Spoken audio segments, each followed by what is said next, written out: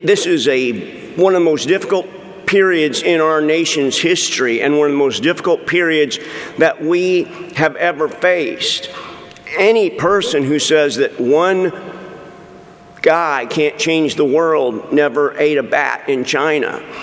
That is really today. We are reeling from the effects of one person. We are fearful of going out and catching that particular sickness which has led to the death of so many people.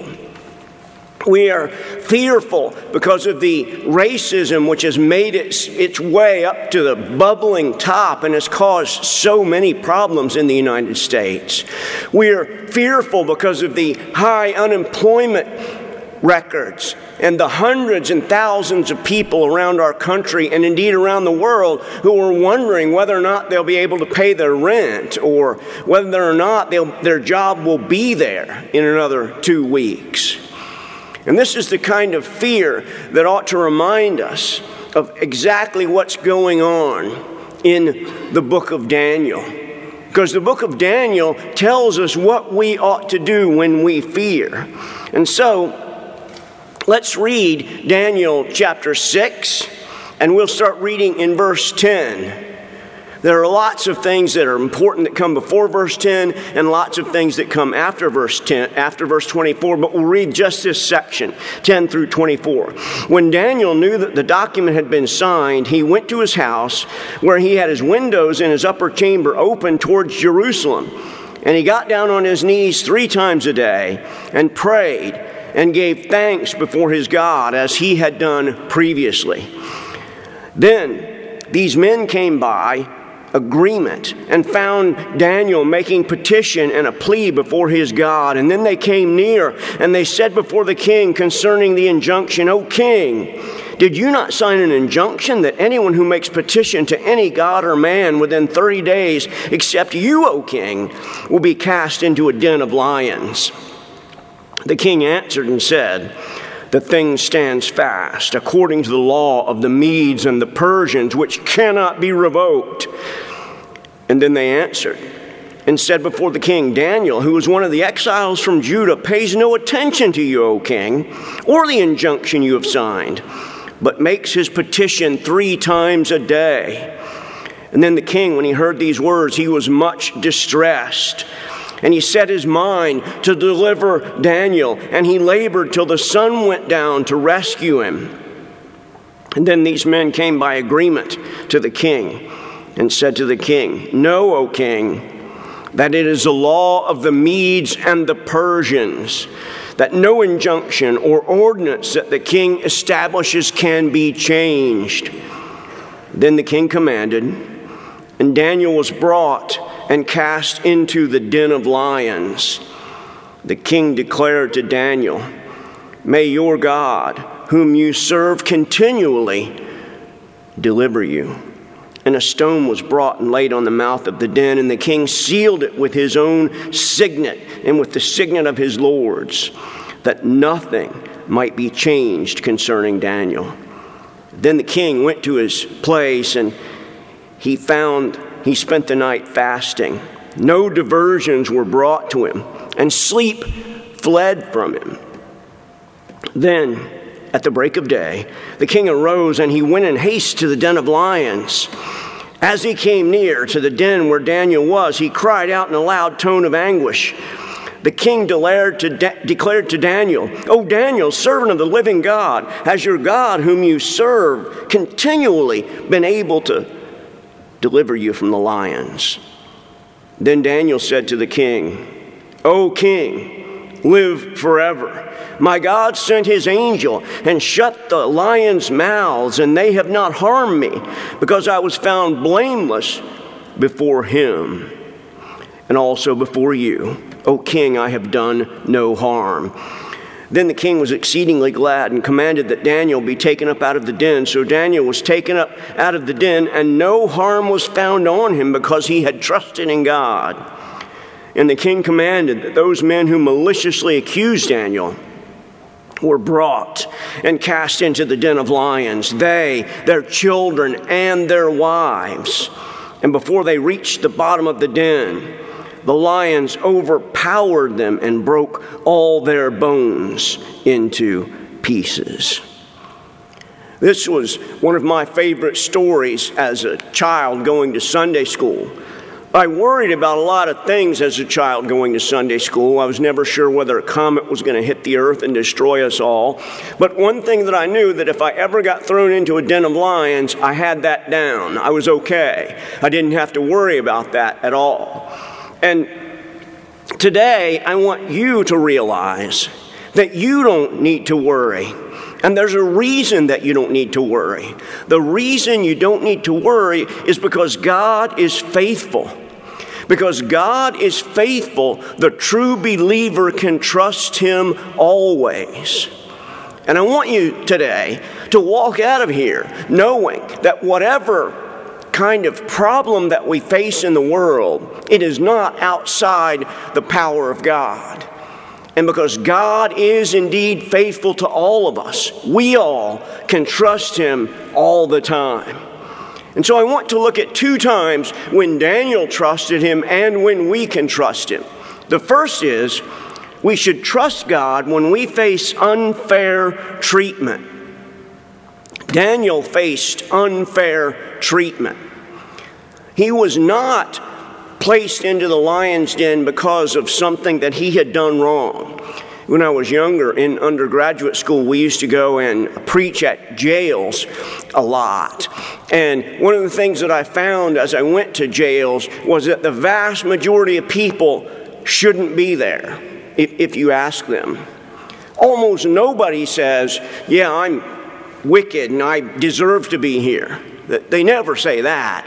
They say it's been a terrible misunderstanding and I really didn't mean to shoot the gun at my wife.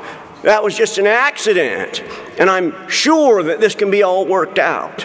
Daniel wasn't that kind of a person. He was treated unfairly. He didn't deserve to be there. Why is it that these satraps treated Daniel unfairly? They treated Daniel unfairly, first of all, because they recognized his righteousness. You'll notice this in the second part of the 4th verse. They recognized that Daniel indeed was doing what he was commanded. He had risen through the ranks after being a young man, brought out of his own homeland of Judah. He had risen through the ranks because of all the things that he had done right, because of his honesty, and because of his wanting to do the right thing, because of his listening carefully to Jeremiah, who says in chapter 29, we must work for the peace and welfare of the city. You'll notice that there's a reason why these satraps wanted to find something wrong about Daniel. The reason was that there were a number of satraps who ruled over Persia. Then above the satraps were 3 presidents. And then apparently one of the 3 presidents was very, very important and reported to the king. And King Darius was about ready to make Daniel that highest of all, the highest of the presidents. And you see that in verse 4. It's the then. When they had heard about this, then the men went and tried to do all that they can. Tried to get Daniel in trouble by lying about him. But we see, what was it that Daniel did? He was consistent. He was always faithful. He was committed. They found no error or fault in him. He was simply doing what he knew to be the right thing. So it was unfair because they recognized his righteousness and they didn't want to be compared to him. But it was unfair because they ravaged his reputation. He did not deserve to be treated unfairly like this. Now, some politicians and others do deserve to be treated not unfairly, but deserve to be treated in the way that their life brings to them. I was listening to a podcast last week about David Duke. You remember David Duke, former Grand Wizard of the Klan, who through a variety of machinations ended up in a one-on-one bout with another person for the governorship of Louisiana. And there was a real chance that a former Grand Dragon of the Klan could become a governor of Louisiana. And his opponent was Edwin Edwards. And unfortunately, Edwards didn't stand as a shining light against David Duke's racism. Edwin Edwards had already faced jail time for using the money of the governorship illegally. And when he was in jail, he said, "I shall be a model prisoner just as I have been a model citizen." And so here we have it, the Grand Dragon of the Klan or the lizard who steals from the poor people of Louisiana. You have to vote for one of them. So someone came up with a bumper sticker and it said, "Vote for the crook. It's really important." And David Duke lost that election. In Daniel's case, we don't have to say, "Vote for the crook." He didn't deserve this. They ravaged his reputation. They ravaged it by conspiracy. You see that in verse 7. They get together and they go to King Darius and they say, "Listen, why don't you make this law? If you make this law, you can be God for a month. Everyone will have to pray to you."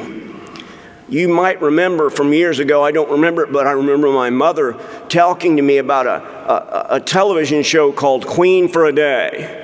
And it was like these poor, old, haggard housewives would come on and tell about how awful their lives were. And the one who had the worst life got to be queen for a day.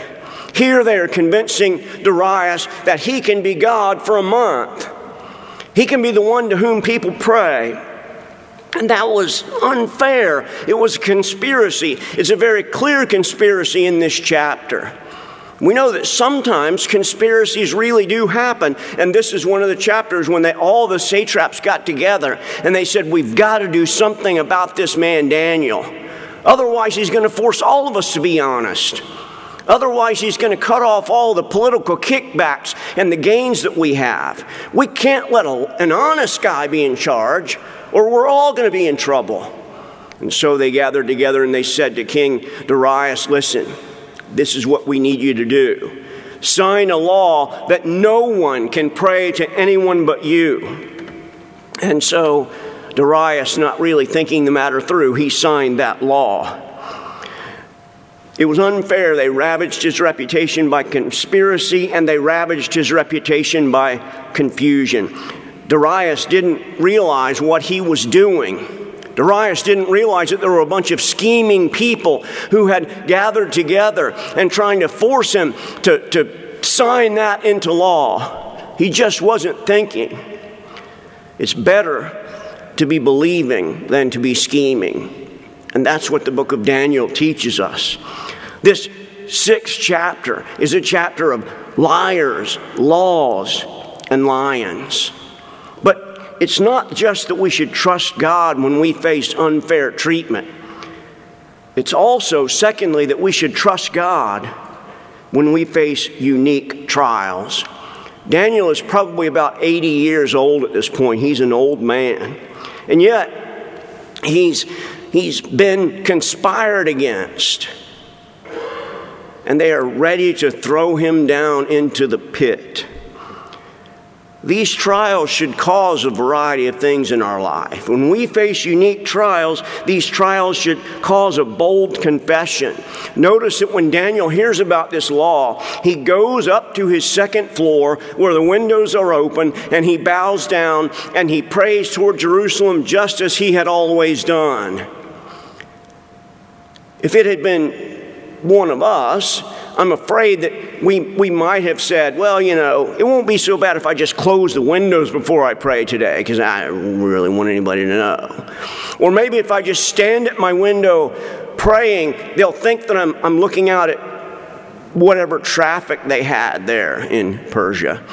I'm looking out to see the people going on, and maybe they won't know that I'm praying, but Daniel didn't do that. These trials caused a bold confession. Daniel didn't close the windows, and he got down on his knees and prayed in the same way that he had always done. These trials should cause quiet conviction. This is what was in the ancient world called trial by ordeal. You were thrown into a terrible situation, and if your God could save you, then that was a great thing. If he didn't, then you were in a lot of trouble. We notice that Daniel says God sent his angel to shut the mouths of the lions. It's impossible for me not to think of a little enigmatic verse in the first chapter of Mark. Mark doesn't tell us much about the temptation of Jesus. He tells us that Jesus was thrown out into the desert by the Spirit, and there he was tempted by the devil. Then after the temptation is over, he has this strange statement where he says, and he was with the wild beasts, and the angels ministered to him. I think that what's going on there is that it's a very little tiny look into the new heaven and the new earth. In the new heaven and the new earth, we will not need to be afraid of lions. In the new heaven and the new earth, all the animals will do what we want them to do. Even the beagles, they'll do exactly what we want them to do. The chimps will not try to hurt us, even though they're 3 times stronger than we are. We will be able to have chimp friends. I can't wait for that. And that's what's happening there. It says that Daniel, the angel came and closed the mouths of the lion. And Jesus, when he was tempted by the devil, he was out in the deserted place. He was with the wild animals, and the angels came and ministered to him. And we ourselves, when we face difficult trials in our life, can have the angels of God come and minister to us. These trials should cause a quiet conviction that even though it looks as if we are in difficult problems, we're really not. God is with us. That, after all, is the name that Jesus is given in the first chapter of Matthew. You shall call his name Emmanuel, for God is with us. Then what happens after Daniel is taken out? The trials not only cause quiet conviction, but the trials cause great condemnation. Darius says, all those people that have gotten into this conspiracy against Daniel, let them be thrown down into the pit with their wives and with their children. Daniel didn't ask for this, and Jewish law wouldn't have allowed it. A child couldn't be punished for the sins of his father. But in this area of Persia, they punished everyone, so the king wouldn't have to be looking back, making sure that someone's son was trying to kill him for killing his father. And when Darius sees all of this happen, after this great condemnation, an amazing thing happens in verse 26. In verse 26, Darius says, the God of Daniel really is the true God. The God of Daniel really is the one in whom we can trust. And so he sets out, and you'll see it for yourself there in verses 25 and 26.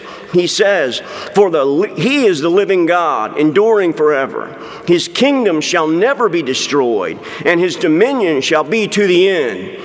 This is the same Darius who was going to have people pray to him. He, through the testimony of Daniel, realizes who the real, true God is. It's impossible for us to look at this passage and not notice the parallels between Daniel and Jesus. Both were tested. Daniel didn't want to eat the food of Persia, so he ate only what was lawful, and it made him a great man. They looked at him, and they looked at those who were following the law of God, and they said, they are in better shape than those others who are eating what we eat. Jesus was tested in a variety of ways. Both amazed the elders. In Daniel 5, he tells what certain dreams mean. And he reads the writing on the wall. Remember, in Daniel 5 is where this hand comes up and it writes a message on the wall, and no one can read it. No one understands what it says. And so they call for Daniel, and he reads it, and he amazes those who are around him. In the very same way, Jesus, when he is left at the temple, amazes the elders who have studied the law for all their lives, and yet Jesus, at 12 years old, is able to answer them better than they can. Both were trapped by godless men. We've seen here today the conspiracy that trapped Daniel, and all that we have to do is read the Gospels to understand that it was the same sort of conspiracy that trapped Jesus. It was those who didn't want to be faced with one who wasn't like them. They didn't want to be faced with one who didn't steal or use the system to gain something for themselves. They didn't want to be around a person like that, and so they trapped them.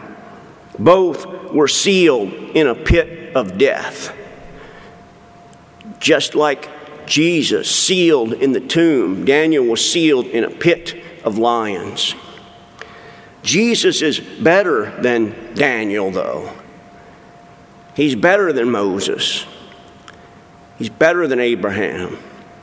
He's better than John the Baptist. Because Jesus is that one upon whom we depend when we face lions' dens in our own life. There was a guy named D.L. Moody. Some of you have heard of him. He was a very famous preacher in the 1800s. He spoke to more people than any other orator of his lifetime. There were such crowds when he started to preach that they had to give out tickets so that there wouldn't be a rush of people trying to get in and people being harmed by the crowd. One time, D.L. Moody was coming back from England where he had been to see Charles Spurgeon, another great preacher of the 1800s.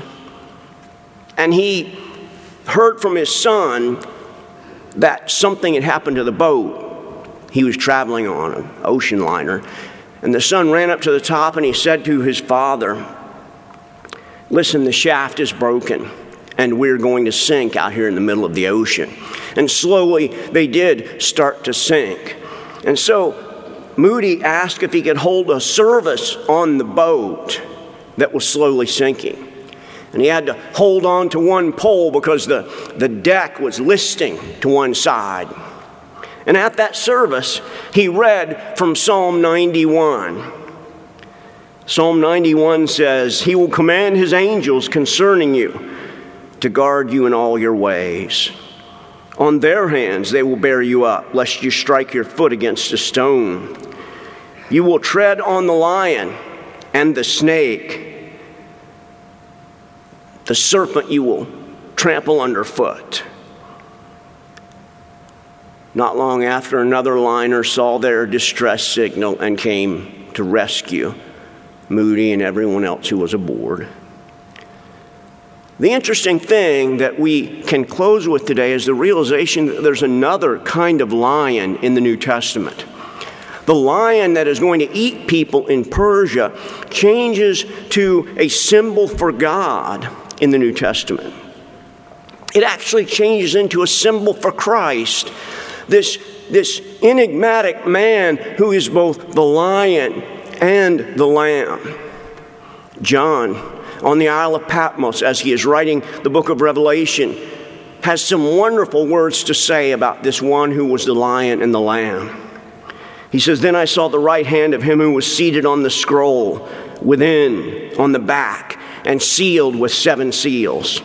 And I saw a mighty angel proclaiming with a loud voice, 'Who is worthy to open the seal and to break its seals?'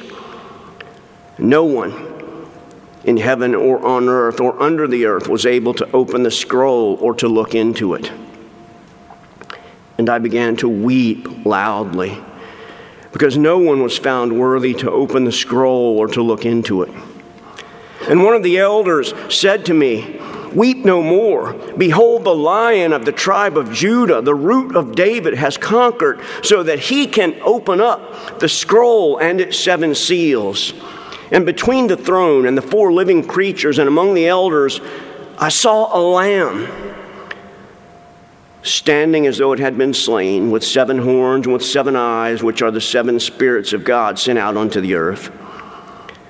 And he went, and he took the scroll out of the right hand of him who was seated on the throne. And when he had taken the scroll, the 4 living creatures and the 24 elders fell down before the Lamb, each holding a harp and golden bowls, which are the prayers of the saints. And they sang a new song, 'Worthy are you to take the scroll and to open its seals, For you were slain, and by your blood you ransomed people for God from every tribe and tongue and people and nation. You have made them a kingdom of priests to our God, and they shall reign on the earth. And I looked, and I heard around the throne the living creatures and the elders, the voice of many angels, numbering myriads of myriads and thousands of thousands, saying with a loud voice, "Worthy is the Lamb who was slain to receive power and wealth and wisdom and might and honor and glory and blessing." So when any of us face difficult trials in our life, we know that we have a Lamb who is there for us. When we worry about our finances or our health or our job, whatever the case may be, we have a Lamb who protects us just as the angel protected Daniel. And so I close with the words of Martin Luther. In that great hymn, "A Mighty Fortress Is Our God," he says, "And though this world with devils filled should threaten to undo us, we will not fear, for God has willed His truth to triumph through us." Go out and allow the truth of God to triumph through you, no matter what kind of trials that you face.